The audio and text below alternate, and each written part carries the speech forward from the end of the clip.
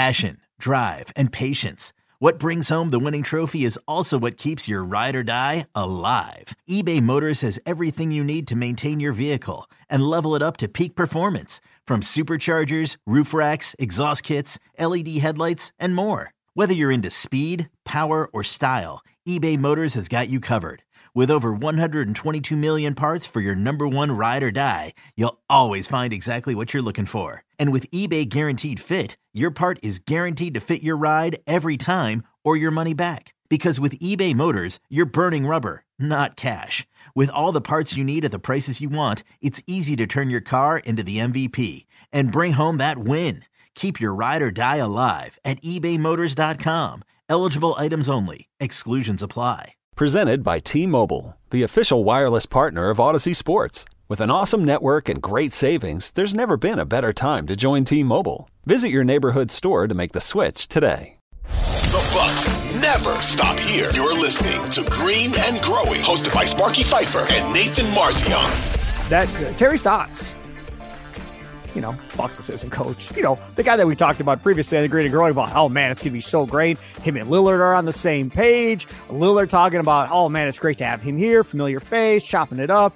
Me and him hanging out and talking and catching up and the whole deal. And I know what the offense is that he's running because it's the offense that we ran in Portland. Terry will be able to, drop plays out of bounds. We were talking about how great that was. Prunty knows Giannis, so he can drop some plays for Giannis out of bounds if they need. And everything was based around Stotts' offense, and this was going to be just absolutely freaking lovely. In fact, Adrian Griffin, the head coach of this team, when they hired Terry Stotts, said it was a home run hire. That's what he called it, a home run hire. Turns out it was a strikeout. And now we have to talk about Terry Stotts quitting, resigning. I could find nobody of who I texted around the league that knew or thought this was coming. I talked to multiple people who just talked to Stotts a couple of days ago, and he was perfectly fine and happy, and there was no shades of being bad about anything. Nothing at all. It's completely stunned everybody around the league. Then Eric Name and Sham Charania write this piece, and apparently there was a practice. Griffin calls for the coaches to huddle after practice is done. Stotts walks away from where they're huddling to go talk to Giannis and Lillard or whoever. And then Griffin calls from the huddle again. He's like, hey, let me talk to these guys. And then Griffin apparently yells at him and tells him to get over here, whatever, in front of the whole team. And then Stotts resigns yesterday, I'm guessing, after said practice. And that's the end of it. And now news comes out this morning from Woj. I'm going to let Nathan go first, because if I would have recorded this morning prior to the article of Charania and Eric Name, I would have, you wouldn't have believed it if you would have heard it. I really was hot. It ruined my whole day. It legitimately ruined my whole day. I've been mad all day. Then I had to go coach a flag football practice with a bunch of 7-year-olds and 8-year-olds. That put me in a little bit better mood. I had some spaghetti and meatballs for dinner. Thanks to Nathan for letting me have some dinner before we recorded this. So that filled me up a little bit. I feel a little bit better. Some Italian rolls or whatever to go with it. I feel good. I sense like I'm going to blow up again. So instead of doing that, I'm going to let Marzion take control here before I tell you what I think of this whole situation. Go ahead, Nathan. Your thoughts. Yeah, I was obviously upset about it as well. Disappointing, and just when it comes out, you're like, what the heck? The first thing I thought was why? What the heck just happened? Why? This is just, it's not a good thing. It's something you never want to have to go through. It's something, especially this close to the season, absolutely unfortunate. And we were looking forward to having Stotts as our offensive guy, an experienced guy. Everyone liked the hire when they hired him, and then obviously once they get Dame, he's familiar with Dame and everything, so that all seemed like it was going to be smooth. But after this article, because that was the thing, is you're kind of like, okay, let's wait for more information to come out. Was this a personal thing? Was this a health thing? Was this he didn't get along with Griffin? Was this something else? Was it something with Dame? We just didn't know.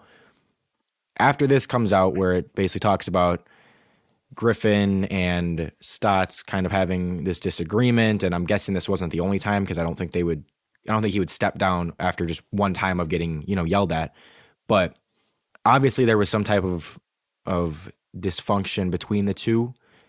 And to me, after reading this, it seems like Stotts was not willing to take a secondary role on this coaching staff and let Griffin be the lead guy, as his job title says he should be. And so he was not okay being told what to do from a guy that is obviously a lot more inexperienced than him, but holds the title of head coach and therefore is allowed to tell the other coaches what to do. So to me, that's how I'm taking it right now. Based on the information we have, I think that's really the only way you can take it so far, because there's nothing to indicate that Griffin did a ton wrong here, other than, okay, he told the assistant coach what the plan was that they were going to do. The assistant coach ignored him. He told then he tells the assistant coach, no, like, come over here, and then the assistant coach still ignores him, and then he gets angry at that. To me, it's telling me that Stotts was not okay taking on this type of role. I don't think he was ready to be an assistant. And at the end of the day, if that is the case, then I'm glad that this happened early. I'm glad that this isn't something that he stayed on and there was kind of this dysfunction all season, because obviously this seems like something that would have eventually boiled over and really caused a distraction. So I'm glad that at least this distraction is happening before the season. I know it's close to the season, but it's not happening in the middle of the season. It's not happening at the end. It's not happening throughout the season. So they can, address it, move on from it, get someone new in now rather than, again, going through this whole, I don't care. Yo, Trey. Kevin, what's up, man? I've been thinking, what would have happened if the NBA never vetoes the Chris Paul trade to the Lakers and we get CP3 in the same backcourt as Kobe in LA? Well, you get a very happy Jack Nicholson for sure. And the Lakers probably win a bunch more championships. CP3 finally gets a ring or 2 or 3, and the Kardashian empire is forever altered. What did you just say? Hey, everybody, I'm Trey Wingo. And I'm Kevin Frazier, and we're teaming up on a new weekly sports podcast from Wondery, Alternate Routes. As former Sports Center anchors and current sports obsessives, we're consumed by all the what-if questions that make being a sports fan so excruciatingly fun. If you're like us, then you also live and die on the fallout from every drop pass. Or play call. Each week on Alternate Routes, we'll take a flashpoint in sports, break down what actually happened, then explore every alternate scenario and the ripple effects it would have caused. Follow Alternate Routes on the Wondery app or wherever you get your podcasts. You can listen early and ad-free right now by joining Wondery Plus. I started going through Terry Stotts' coaching staffs in Portland. And the lead guy, he just got hired by the Phoenix Mercury or whatever, the WNBA, literally like a couple days ago as the new head coach. He had been out there, could have probably snagged him, Tibbetts or whatever his name is. He got hired. So I started going through some of the other guys that have been on his coaching staff. Nathan, who's going to run the offense? Prunty didn't run this offense. Prunty didn't run this with kid. This was Stotts' offense. Are they going to let Lillard draw plays coming out of timeouts because he knows the offense? Or are they going to try to change the offense now?